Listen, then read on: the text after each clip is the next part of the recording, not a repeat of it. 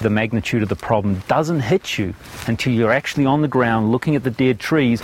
Campers moved infested firewood into this campground. Beetles emerged and then they flew up into these oak trees, and thus the invasion began. They've killed anywhere from 20 to 80,000 trees now. This is really the first time an exotic insect has come into Southern California, attacked our native oak trees, and caused such widespread devastation. My name's Mark Hoddle. I'm the Director for the Center of Invasive Species Research at the University of California, Riverside. And the reason we are here today is to look at these oak trees which have been killed by an invasive insect called the gold-spotted oak borer. There's a lot of dead trees, and this is just a small part of the William Hisey County Park. So you take this patch, amplify it by hundreds of acres, and you can see the magnitude of the problem. It's enormous.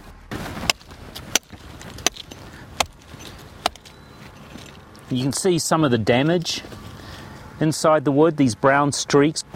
Oh, okay, so we have one right here. There we go. Gotcha. He's screwed now, man. From the collections we were doing a few days ago, we got about 50 larvae out of this tree in like an hour. And that's only what we've done here. What makes them so destructive to these trees is that there are hundreds of these beetles feeding in the tree, and they just can't handle that kind of feeding pressure. So you end up with hundreds of adult beetles coming out of each one of these infested trees and then fly to the surrounding oak trees, lay their eggs, and then the infestation cycle begins again. It's heartbreaking. People are moving firewood infested with beetles. So this allows the beetle to move very quickly, 50, 60 miles, maybe 100 miles when people have a pickup truck load.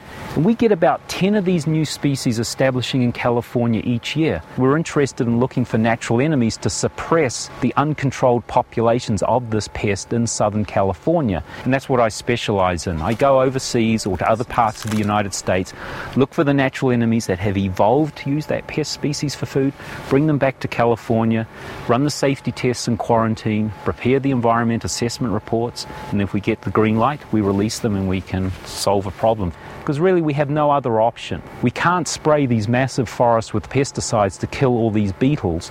Every person in California, their life will be affected in some way by these exotic organisms. Because tourism is increasing, trade is increasing, and just the amount of human movement in and out of California, either by road, train, boat, plane, is increasing all the time. And as people move, they bring stuff with them.